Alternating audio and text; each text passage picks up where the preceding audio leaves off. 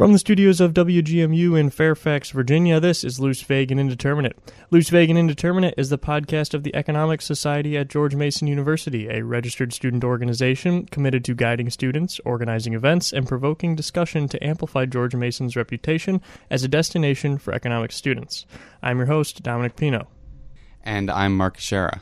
Before we get started introducing today's guest, I do want to mention all the different platforms we are available on now. We are now available on Spotify, Apple Podcasts, Google Podcasts, Podcast Addict, Overcast, Radio Public, Pocket Casts, and Breaker. We're all over the place. Just want to get that out there before we get started here.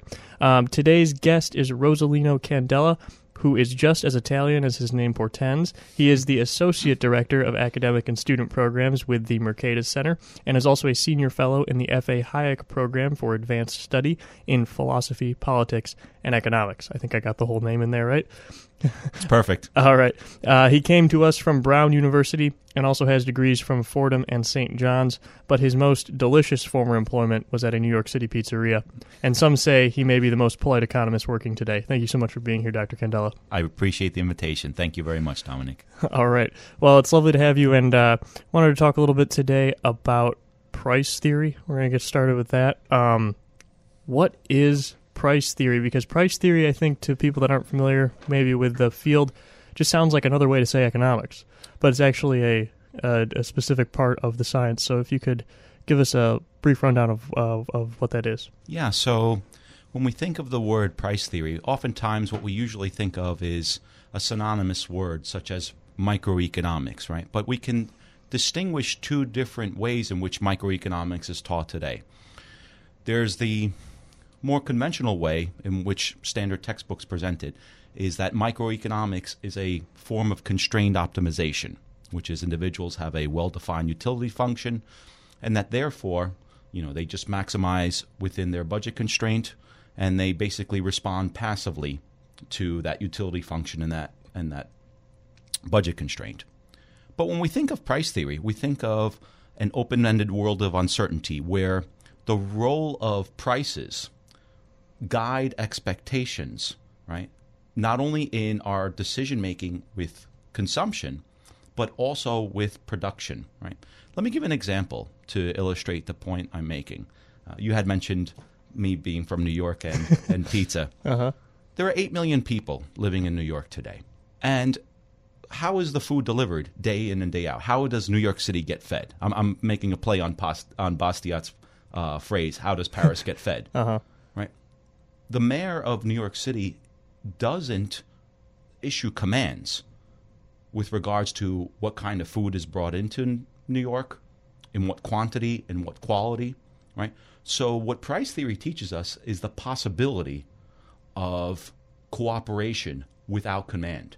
But more specifically, the reason why I make the distinction from price theory and microeconomics is that what price theory implies is that prices which guide expectations about consumption and production also is predicated on a set of institutional arrangements, such as the rule of law, private property rights, and contract enforcement. Now, let me just say something very briefly about private property. Private property doesn't imply a right to an object. There are a set of social relationships. There are a set of social relationships about the expected ability for people to interact, right? So as an example, if you own a house, right, it is indeed the case that if you have title to the house, right, you might say you have a right to that object. But the question is, what ability do you have to use to that house, right? If, for example, you're restricted from renting out that house, in some sense, that's going to affect your decision-making about how you utilize that house. Right. That's an example. And that therefore, different types of property rights arrangements are not only going to affect pricing, right, but they're also going to affect how people make their decisions, how producers make their decisions about how to supply goods, and how consumers are going to decide how to purchase goods and services as well. So price theory, if somebody who's not an economist just heard it, they're probably going to immediately think about, well, prices, right? But is price theory, or the theory of or the tools that a price theorist would use, are these strictly limited to talking about pecuniary exchanges, or could you talk about a broader array of things that actors in the market might be thinking about? No, so when we think of the word price theory, that's a very good question, right? We're not just talking about monetary prices, right? We can also think about, for example, non-monetary prices, right? So when we're thinking about price theory, we're talking about how changes in relative prices is affecting decision-making, right? So with regards to non-pecuniary exchanges, let me give an example. New York City,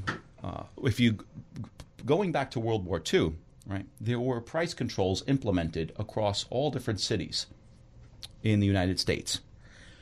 New York City is one of the cities that currently still has pervasive rent controls. Now, when you have a rent control, the response is that the quantity demanded, more consumers are going to want to purchase of that good than is available by suppliers, right? But how is that going to affect things? Right? The real price, in terms of the cost of searching for willing suppliers of that housing, is going to go up, right? But how does that price control, how is that going to affect the decision making of suppliers and sellers? Well, if people are searching, right, if buyers and sellers are searching for each other, well, that's a missed opportunity. In effect, what is happening is that what will be created is an opportunity for exchange to circumvent the control, right? So an example of this is tying, right? These are an example of tie-in sales, tying in, for example, the sale of furniture with an apartment, or charging a key fee. One of the things I talk about with my students in my own class is in the example of price controls that existed with gasoline in the United States, right? And that affected the relative price of, for example, motor oil. Now, you might ask yourself, how does it affect the price of motor oil? Well, if you're waiting online to get gasoline, well, what's a tie-in sale by which you can circumvent the price control, right? So imagine you, Marcus, you go up, you're waiting online for gasoline, and I come up as the gas station attendant. I say, hey, Marcus, would you like an oil change? And I go, wink, wink. Right? And you go and get your oil change, and what happens? I bring the gasoline to you, right? Mm-hmm. It's not illegal for me to bring the gasoline to you directly, right? But by you getting the oil change, right, you can get the gasoline and circumvent the queue waiting online. Although that's not a situation compared to the situation where there'd be free pricing, a more efficient allocation of resources, in that situation, that's the best that individuals can do given the situation that they're operating in. We've talked a little bit about price theory, or what it gets used for, but could you tell us a little bit about some of the major figures in price theory? So I'm going to ask you, top 3 price theorists. Who are your 3 favorites? I'm going to cheat on this question. And the way I'm going to cheat is it's going to be 3, but they're going to be in combinations. So, and this is in no particular chronological order, although maybe the first 2 people are.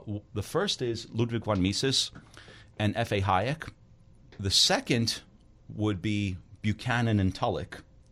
And then the third would be Armin Alkshin and Harold Emsetz. Now, let me talk a little bit about von Mises and Hayek, because in many ways what the arguments that they made were complementary and reinforced each other. The reason why I regard Mises as a very important, if not one of the most important price theorists in the 20th century, is because what he realized is that property or prices without private property don't exist. So in the early 20th century, there was a debate amongst economists about the ability for economies to be planned, right, centrally planned through a board by the government. and whether they could produce services, goods and services, and allocate them to their most valued uses. But the way that Mises posed this question is, let's give an example of the production of a railroad. We usually look at railroads and observe that they're built with iron rather than platinum. Now, someone might ask, well, why are they built with iron? And someone might say, oh, well, the iron's more plentiful, right? It's more abundant. Okay, that's true. And therefore, it's reflected in the price. But then there's a question, well, how do you know that? And someone might say, oh, yeah, well, the price tells us the price is lower compared to platinum, and that therefore that basically tells us it's more abundant. And then the next question is, well, how do you know that? And I use this example in my classes, and that's where students get, right? Then they start to think to themselves, well, yeah, how do I know that? And I ask, well, what's a price? And then there's, right, a bit more bewilderment. Right? Well, they have to think, and like, what is a price? A price is fundamentally an exchange ratio. It's the terms in which two goods are exchanged, not necessarily in money, right? It could be two different goods, like, for example, apples and oranges. Now, what does that imply? That outside the context of exchange, the information that's embodied about your subjective evaluation, for example, suppliers bidding, competing for platinum or for iron, outside of that context of exchange, that information doesn't even exist, right? And that fundamental point is what Mises harped on with regards to arguing what it is, what are the unintended consequences of planning, right, by an economy, is that outside the context of private property, the ability for producers to be guided in their expectations of whether they're overusing or underutilizing a resource, namely, for example, platinum, right? Without those prices, right, we could imagine a situation in which a planner is using platinum to build railroads and not placing them in more valued uses, for example, making catalytic converters in cars, right?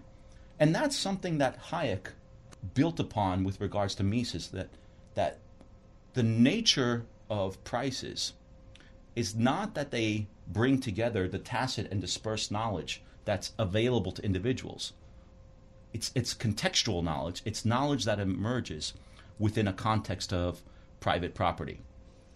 What the genius of Buchanan and Tullock is that they were able to bring the tools of price theory into understanding non-market settings. Like, how do individuals engage in non-market decision-making, right, within a context in which private property rights are not well defined, right?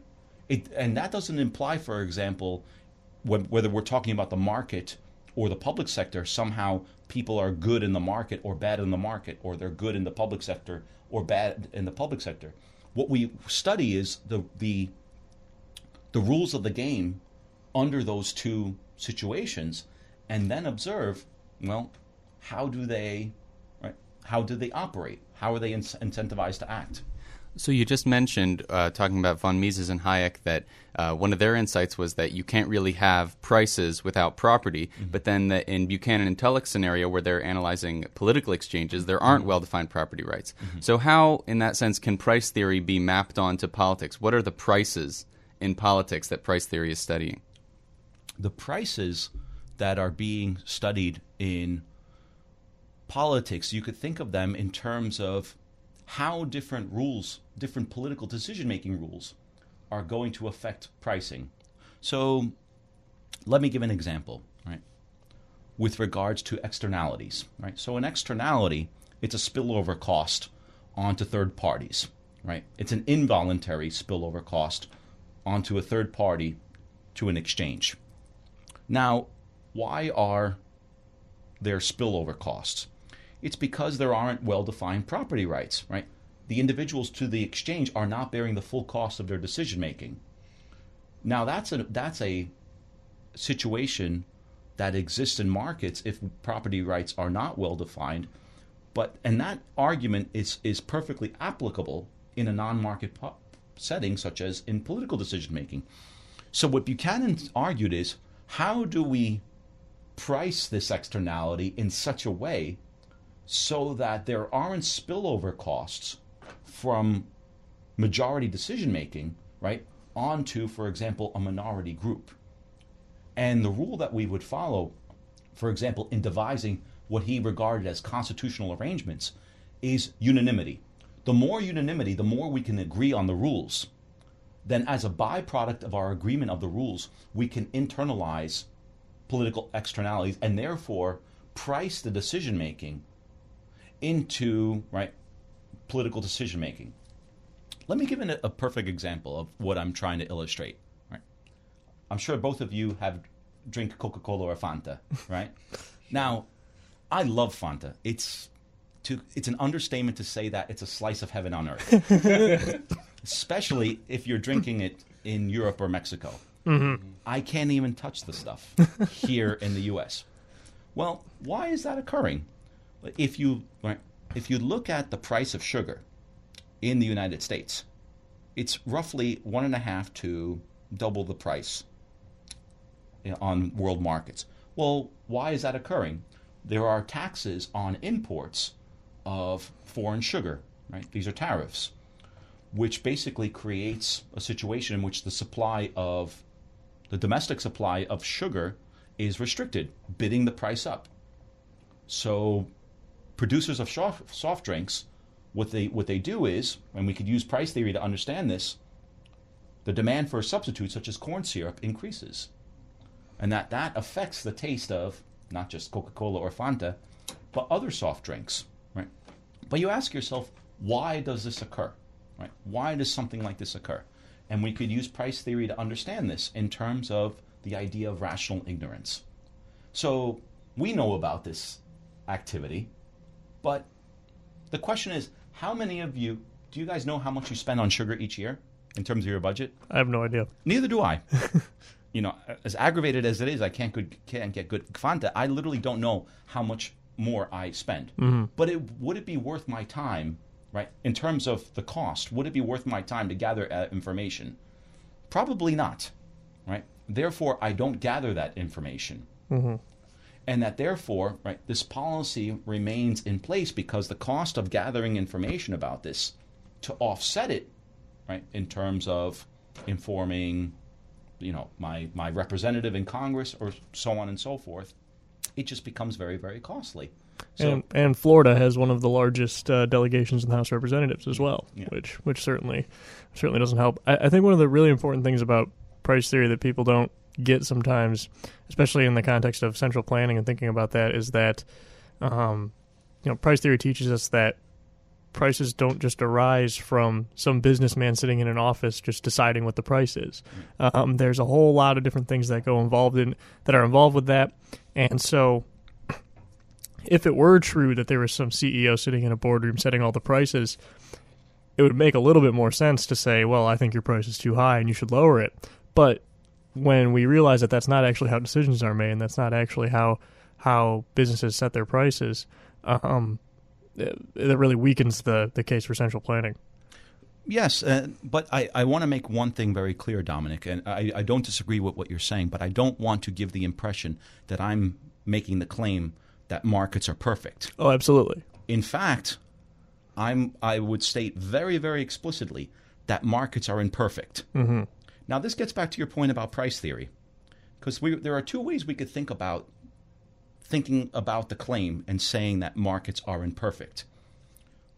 Think about it in terms of microeconomics, and then think of it in terms of price theory. Now, the more mainstream approach to microeconomics today, what it studies is, right, the approach that it takes is to study the market in terms of equilibrium states of the world, which means that the benchmark by which we assess markets is perfect competition, right, where there's perfect information, individuals are price takers, they're selling homogeneous good, etc. Now, deviations in that situation from the market will be regarded as imperfect, mm-hmm. right? For example, there will be what we call market failures associated with externalities, asymmetric information, public goods, macroeconomic instability, so on and so forth. Now, you might ask yourself, well, we say there are market failures. That must imply that markets are flawed or suboptimal. Now, if we're reasoning through our understanding of economics through that traditional microeconomic approach, that's not an inconsistent conclusion. That conclusion follows from that method of understanding what economics is about, the study of equilibrium states. But there's another way we could think about it in terms of price theory, which is that if we think about, and price theory explicitly studies a world in which we are in disequilibrium, where plans don't perfectly match between buyers and sellers. But if we look and we think about the etymology of the word, imperfect, deriving it from its Latin roots, slice up the word in three parts. The first part is im, from the Latin. So I'm a Catholic schoolboy, so I had to learn this stuff.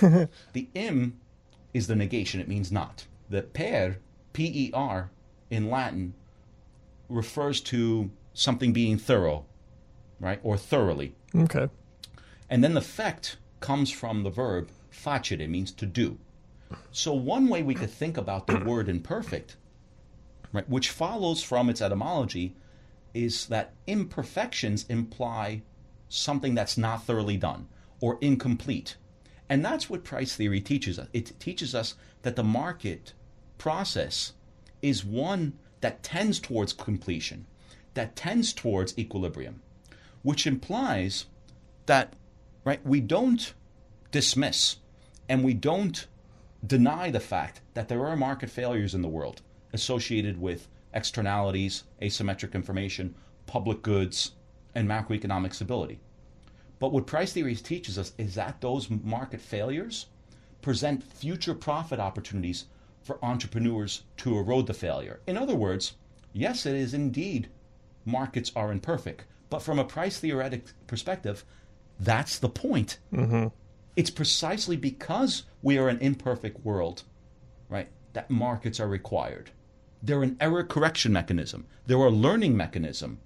It teaches entrepreneurs when they've made a mistake. If you earn a profit, that implies, under the conditions of well-defined property rights, under the rule of law, it's very important. Mm-hmm. If producers earn profits, that means they delivered a good or service that consumers value. Mm-hmm.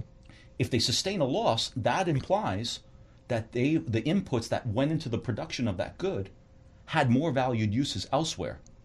But this goes back to Mises's point about prices without property. If entrepreneurs don't have property rights, implying they don't have responsibility, they don't have accountability for their decision making, they will not learn from their mistakes. And that's what price theory teaches us, is that the market process is an error correction mechanism. Mm-hmm. So we covered Mises and Hayek, we covered Buchanan and Tullock. You also mentioned Elshin and Demsetz, which are two names that anybody who took Professor Ristisi's microeconomics class will be very familiar with for their theory of the firm. But what is the just finish up with those two price theorists as well. Yeah, what's fascinating about Alexian and Demsetz is that they were able, and Alexian specifically building from Mises, to build upon the point about how different types of property rights arrangements will, as a byproduct, generate different types of pricing arrangements. So let me give you an example. We're in Fairfax today. You can go across the street to Giant, and what you'll notice is you'll arrive at a point, you'll come into the shopping center, and you'll notice that people are not paying monetary prices for parking. So in effect, there's zero-priced parking. But the question is, why? Right? Why is that happening? And what Demsetz illustrated to us is that if you notice in every shopping center, there's always one big store. Right? There's a big name brand store around which there are little stores. Mm-hmm. What we also observe is that, generally speaking, right, and I say this is a general tendency, it's not by any means in every shopping center, although the large anchor store, whether it be a CVS, a Home Depot, a Giant, you might say, although they deliver revenue, less revenue per square footage compared to the other stores in the shopping center, they generally are charged a lower rent per square footage. Now, why is that the case? Right? In effect, they're delivering what you might call a positive externality, which the shopping center owner is internalizing by offering the anchor store to be there a lower rent. Mm-hmm. Right? So that's the Coase theorem in operation. But the question is, well, why do we see zero price parking in shopping? Well, land is relatively abundant in Fairfax compared to DC. So if you go to DC, right, parking is generally priced. Yeah. Given that parking is more abundant, the cost of, and this goes to what Alkshin and Demsetz talked about, the cost and metering and monitoring who's using the parking and for how much time, those costs, right, outweigh the benefits. Mm-hmm. So how is the cost of providing this parking recouped? It's priced into the goods and services being sold, right, in the shopping mall itself. Mm-hmm. And that's how it's provided. Given, right, so what's very, very important with regards to price theory is that we live in a positive transaction cost world. We live, right, this is what Coase talked about. And given that we live in a positive transaction cost world, that implies, which is a barrier to trade, that's a profit opportunity for entrepreneurs to devise contractual and institutional arrangements to reduce those transaction costs. So an example is firms, as Coase talked about, Mm-hmm. which Alkshin and Demsetz built upon with the theory of team production. Mm-hmm. Right? So what Alkshin and Demsetz were able to do is they were able to apply property rights arrangements in all sorts of scenarios, right, to understand why in different situations different goods get priced in different ways. So, something that Hayek once said that many people know is that if an economist is only an economist, he is likely to become a nuisance, if not a positive danger. So does that apply to price theorists? So if somebody is a price theorist and only a price theorist, what are the dangers of being blind to other things in economics and outside of economics?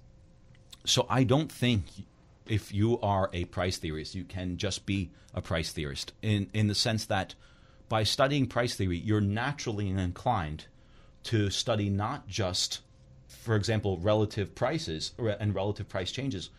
By implication, you do have to study contractual institutional arrangements, and you have to study the manifestation of those contractual institutional arrangements in time and place, which implies you have to study history, you have to know a bit about political science, you have to know a bit about sociology, right?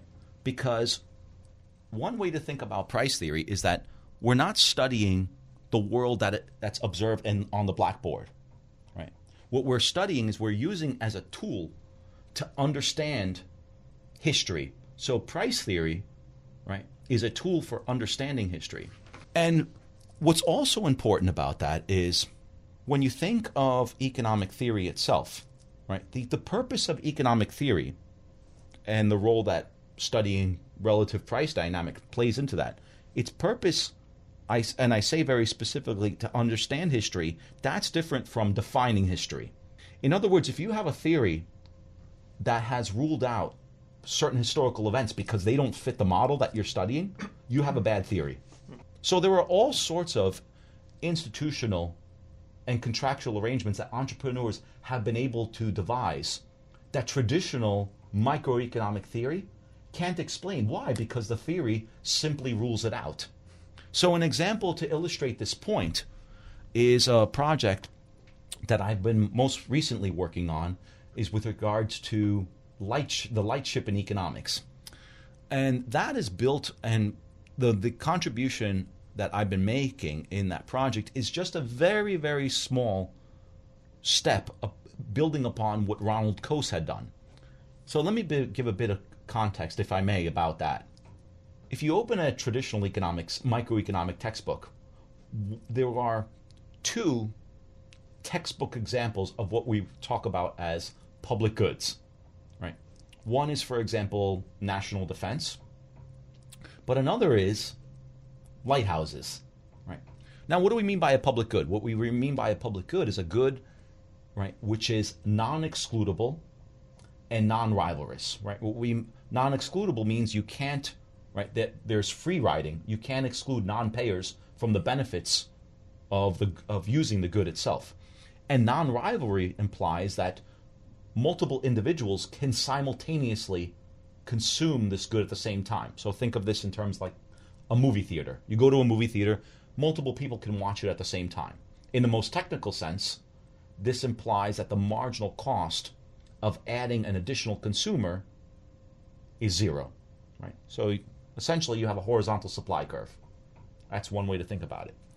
Now, one thing about Coase is I refer to him as the whistleblower of economics. What I mean by that is economists oftentimes, like Paul Samuelson, would, or for example, A.C. Pigou, would argue, well, we need these type of solutions. For example, with respect to externalities, right? A.C. Pigou proposed we needed taxes or subsidies for addressing externalities. But what Coase illustrated is, well, maybe there's potentially another solution. We could define property rights in that good. With regards to public goods theory, what Coase had illustrated, and this example of the use of the lighthouse was first used in the 5th edition, if I'm not mistaken, in Paul Samuelson's textbook called Economics. And the example that he gives in the textbook is, well, if there are people passing in the middle of the night, well, how are you going to be able to stop? How can you stop free riders from doing so, right? From benefiting from the use of the lightship, right? Because multiple ships can use the same light. In that sense, it's non-rivalrous and non-excludable. So that, therefore, Samuelson concluded there's a role that government needs to play in order to finance the provision of this lighthouse, namely through taxes, right? Or just the production itself. Well, what Coase said is, well, let's move away from the blackboard. Let's actually, to use a sports reference, right? Let's go to the film and see what actually happened in history. And what Coase illustrated is that between the 16th century and the 19th century, there actually was a private market for lighthouses in which entrepreneurs would privately produce, operate, and finance those lighthouses. Now, the question you ask is, how are they able to exclude non-payers? Well, the way that lighthouses would be built are specifically on those portions of the Thames River running through London in which it's difficult and dangerous to navigate the water. That's number one. But more importantly, those lighthouses would be located, right, where ships would be very, very likely to dock at ports, and that the ports themselves served as an excludability mechanism, one by which agents of the lighthouses could then collect what were called light dues, or fees, from the lighthouse owners.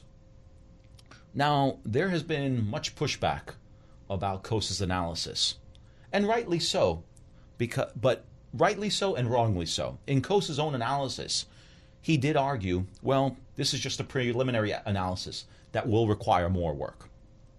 That although this was a private market, which was right, and Coase by no means was saying there was no role for the government. He said he specified there is a very specific role, which is the government has a role in enforcing private property rights and contractual exchange. However, he did admit that there was one obscurity, or one exception to this, was in the nature of the pricing of the good. And what other economists have come to talk about with regard to Coase is they have challenged the notion that this was a completely private market, specifically with respect to the financing.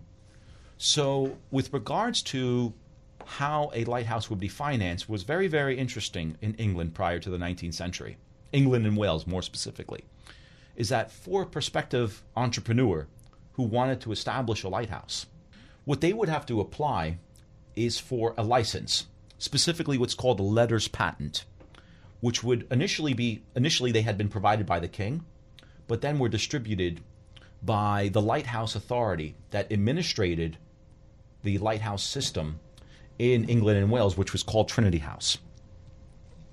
And entrepreneurs would apply for this letters patent, which would give them the ability to operate the lighthouse in exchange for a rent, a payment above opportunity cost, right, to Trinity House. So they would get permission to operate this lighthouse, right, in exchange for payment, right, a cut of the profits that are generated from the light dues that are generated and collected from the lighthouse owners. In doing so, however, though, it was indeed the case that these were not freely floating prices that existed in the market based on supply and demand analysis. These were prices that were fixed and set by Trinity House itself. So one might argue, well, yes, this is not, right? This is not truly a private market. But as I said before, right, a situation where there's a market failure creates a profit opportunity to address and erode and ameliorate the market failure. Because one of the problems associated with the functioning of the lighthouse system and the justification for its nationalization beginning in 1836 was that there was monopoly power that had existed in the lighthouse system. That, for example, light dues were too high. So the justification was that the lighthouses should be nationalized in order to charge lower light dues. But that's not the whole story, right? What we have to include in the story, and Coase mentioned this very, very briefly, is that there were things that were called floating lighthouses. These were, in effect, ships that operated like lighthouses with, right, which emitted light so that ship owners and merchants could operate on the Thames River very effectively and safely. Now, why is this important? Given that light dues were very, very high, there were a lot of profits to be made in this market. And there were two entrepreneurs who were able to utilize, right, what they regarded as an unnoticed profit opportunity. So one way, from a price theoretic perspective, is what we view as a market failure is more appropriately thought of as a missing market. It's a market that has not been filled. And these two entrepreneurs, namely David Avery and Robert Hablin, actually saw an opportunity to establish a lightship where previously Trinity House would not have allowed to do so. Now you ask yourself, how did this happen? Because in effect, they were able to charge lower prices which undercut the other lighthouses. So one way to think about this for the listeners is this was the battle between taxi cabs and Uber of their day, right? So Avery and Hablin were the Lyft and Uber of the 19th century, you might say, or 18th century more specifically, because this is in 1731. So they were challenging Trinity House and the letters patent that they were distributing and the monopoly power that was being created through the distribution of these letters patent, kind of like taxi cab medallions in New York City. Mm-hmm. And Avery and Hablin were creating this technological innovation that would erode the profits of the existing lighthouses. And the way that they did so is they didn't apply for a traditional patent in the sense that would grant them government enforcement of the collection of payment, right? Because in doing so, you had to give Trinity House a cut of the payment. What they argued was, no, we're providing a new technology that will complement the existing system, not to substitute it, so that different lighthouses can be distinguished from each other.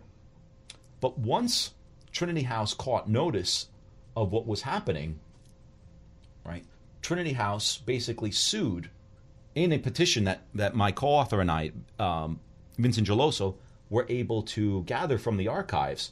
And what the petition specifically states is the lightship owners, David Avery and Robert Hablin, they shouldn't be allowed to operate this lighthouse, right? Because they don't have a prerogative.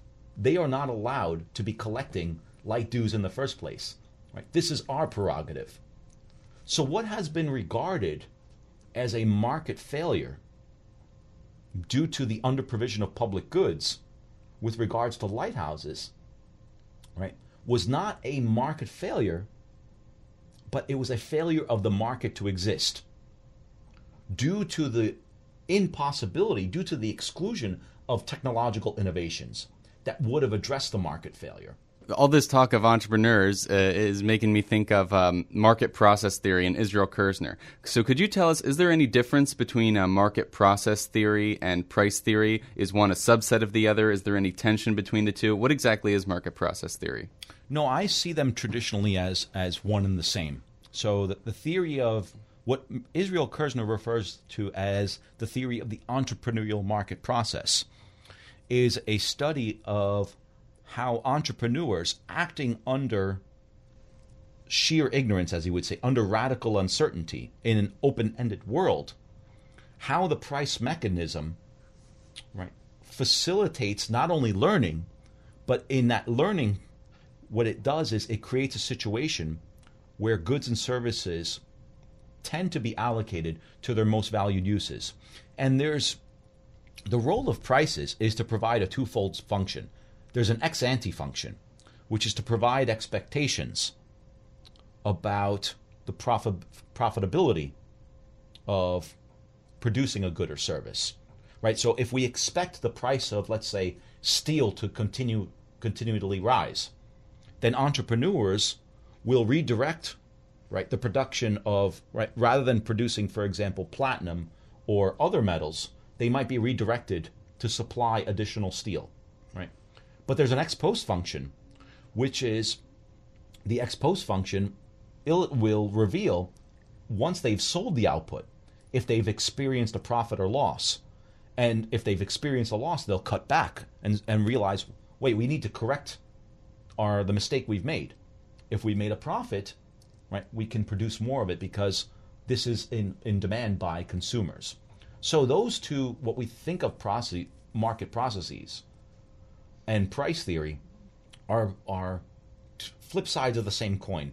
They begin in a world of disequilibrium and study how entrepreneurs catalyze a process that creates a tendency towards equilibrium itself. The best way to think about this is the law of one price, right?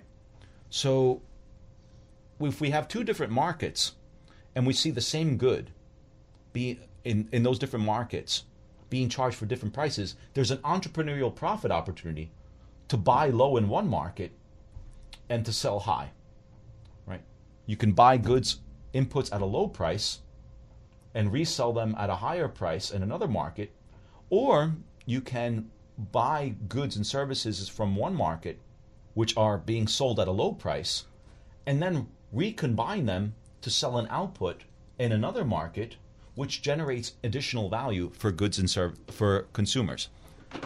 Let me give an example to illustrate this Kirznerian point about the theory of the entrepreneurial market process. I'm sure many of the listeners have heard of Steve Jobs or, for example, Bill Gates. They're fantastic entrepreneurs in that sense. But when we think of the word entrepreneurship, we're not talking about a specific class of individuals. We're not talking about businessmen or businesswomen, you might say. What we're talking about is the human propensity for people to realize previously unnoticed profit opportunities to, for example, engage in mutually beneficial exchange.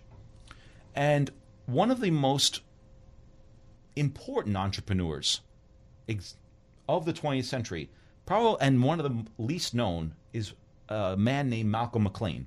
And he essentially... Containerization, exactly right. Now, if you think about it for a second, in some sense, it's not that he invented containerization. For thousands of years, human beings had been loading cargo in boxes, right? So that's not new. Just to clarify for listeners, containerization is McLean invented standardizing the size of containers that go on ships. So when you see cargo ships now with all those giant boxes that are all the same size, it's easy to load them right onto trucks or onto trains, and that was his innovation, to standardize that and to rethink the way we do that, because before that you had a bunch of different size boxes and everything was very complicated. Yeah, and what's fascinating about McLean is that he wasn't even a shipper. Mm-hmm. He was originally, correct me if I'm wrong, Dominic, I believe he was from North Carolina or South Carolina. North Carolina, yeah. And he owned a trucking company. Mm-hmm. And he would bring cargo on trucks up to New York, right? At the time, most of the cargo, if I'm not mistaken, is unloaded in Newark today. But at the time, it was unloaded in Brooklyn.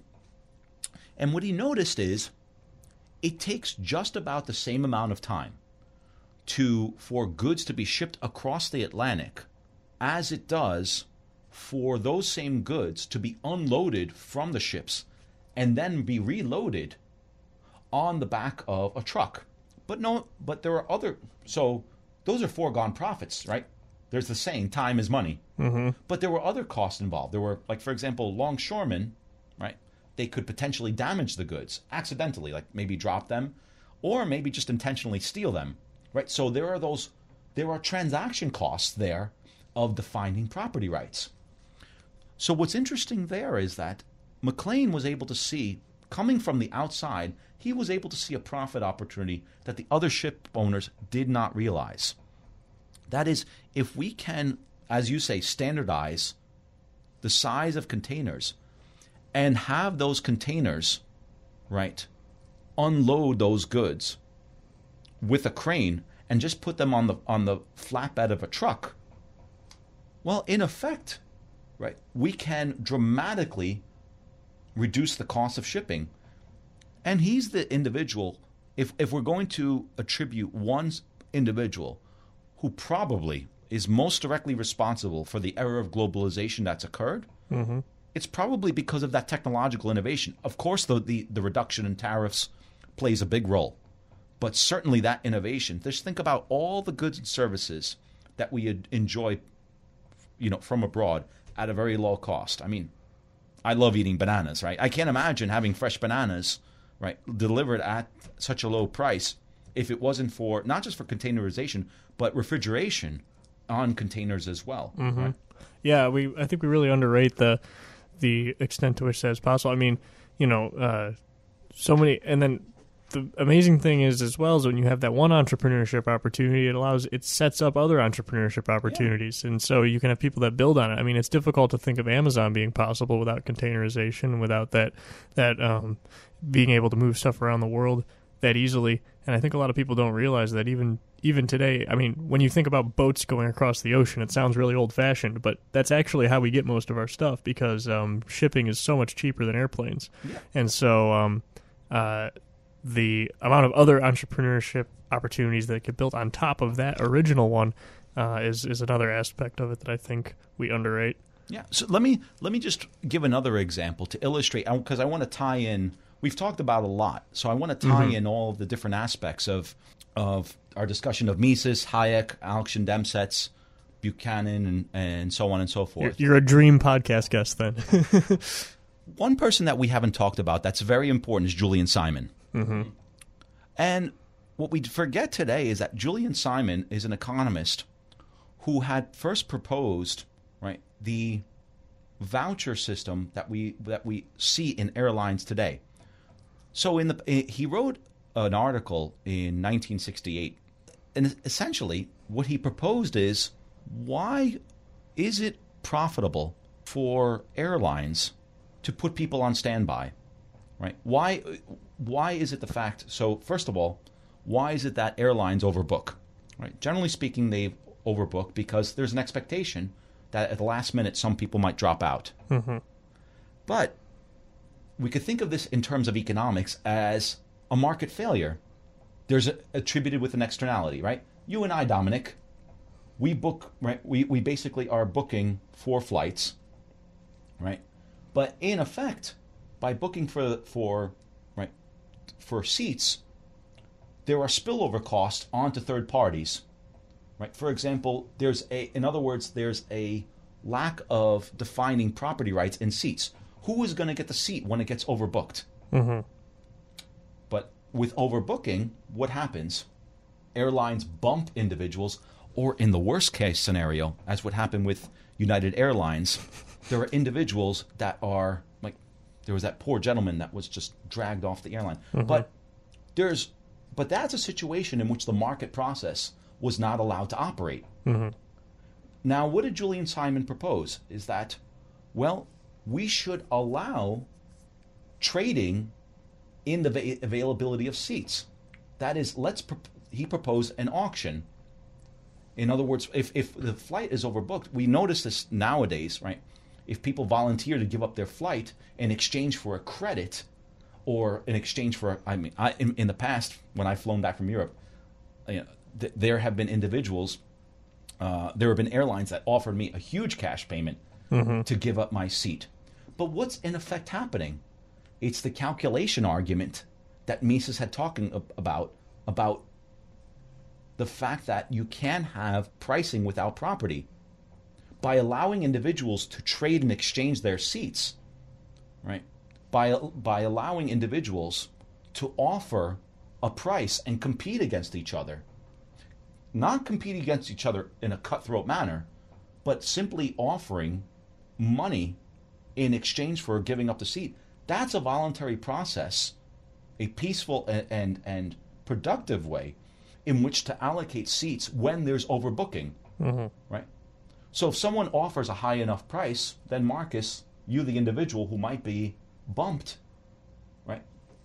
You may be willing to give up that seat in exchange for the price. But how is that knowledge generated? How do we know who's going to be willing to give up their seat? How much is Marcus going to be willing to charge for that? Right? Independent of that pricing process, independent of the availability, the ability for people to give up their seat and allow someone and give someone else the ability to transfer title, you might say, to transfer the ability to be on that flight, that information just won't be generated. It's initially subjectively held in people's minds, but then it's revealed to us through the auction, through people willing to bid for the seat. And when that transaction is made, we know how much the individual who wanted the seat was willing to pay for it, and we know the opportunity cost, how much the individual who's willing to give up their seat and receive the money, what the opportunity cost, what they had to be paid in order to, move to another flight. Now think about it. Think about all the steps that had to go into that process. Can the airlines predict that beforehand? Right? It's impossible. Right? Outside of that context of exchange, that information doesn't exist. But more importantly, there was a market failure associated with an externality. Right? There's a spillover cost on a third party. They didn't agree to get, right? When they booked the flight, they had expected that they would be able to fly on that airplane. Now there's an involuntary spillover cost upon them, right? But the auction is a contractual arrangement, an institutional arrangement that emerges to reduce the transaction costs of discovering who are the individuals who most value the seats, right? Because if I, Dominic, just chose you over Marcus, who was willing to pay higher, there might be a misallocation of resources. But we won't have that information outside of the pricing process. So it's all about the context, and it's all about the particulars of that situation. Yes. I guess as a final question to wrap up, Dr. Becky and yourself have a paper called Price Theory as a Prophylactic Against Popular Fallacies. Could you tell us exactly what that means and what that reflects on what price theory's role in the broader world is? Yeah, so there are two questions that and this sort of goes back to what we had discussed in the very beginning. The two questions what we try to address in that paper is, first of all, what is price theory, and what role does price theory play for the economist? So as we've said, when we think about price theory, we're thinking about the role that disequilibrium prices play and how those disequilibrium prices generate profit and loss signals and generate a tendency towards which consumers, both buyers and sellers, are guided towards a better coordination in their buying and selling decisions. This is what we refer to as equilibrium. right? So when we're in equilibrium, all the gains from trade between buyers and sellers are completely exhausted. So that's the approach that I've been talking about, as opposed to microeconomics, where standard mainstream microeconomics, the analytical focus is on equilibrium states and whether the world, right, basically deviates from those equilibrium states and generate, as we've said, market failures. Now, as a prophylactic, we use this word prophylactic to say, well, the popular fallacies, right, are that though markets are prone to externalities, asymmetric information, public goods, macroeconomic instability, right? What role does the economist have in explaining why these market failures exist and how they get alleviated? And the role of the economist is to illustrate how entrepreneurs, as I've said, devise contractual and institutional arrangements. Because whenever there's what we call a market failure, what's in effect happening is that there are positive transaction costs in defining property rights. There's positive transaction costs in establishing who has the ability to use goods and services. So what the economist's role in providing this prophylactic against popular fallacies is to illustrate when there's monopoly power in the world, when there's asymmetric information in the world, or there are a problem of the provision of public goods, as in the case with lightships in the world. Well, those market failures set up future profit opportunities for entrepreneurs to erode the failure, and economists have a role in explaining how that process unfolds. All right. Well, thank you so much for being here, Dr. Kandel. I really appreciate it. Thank you very much for the invitation. All right. Loose, Vegan, Indeterminate is a production of the Economic Society at George Mason University and is now available on Spotify, Apple Podcasts, Google Podcasts, Podcast Addict, Overcast, Radio Public, Pocket Cast, and Breaker. Special thanks to the wonderful folks at WGMU, including General Manager Henry Fisher, Production Director Grace Snyder, and Faculty Advisor Roger Smith. You can follow the Economic Society on Twitter. Our handle is @EconSocietyGMU. To see our blog or upcoming events, you can find us on the web at go.gmu.edu/econsociety. Until next time, abstain from that which is another's, make a becoming use of that which is your own, and whatever you do, don't be a man of system. Catch you next time on Loose, Vague, and Indeterminate.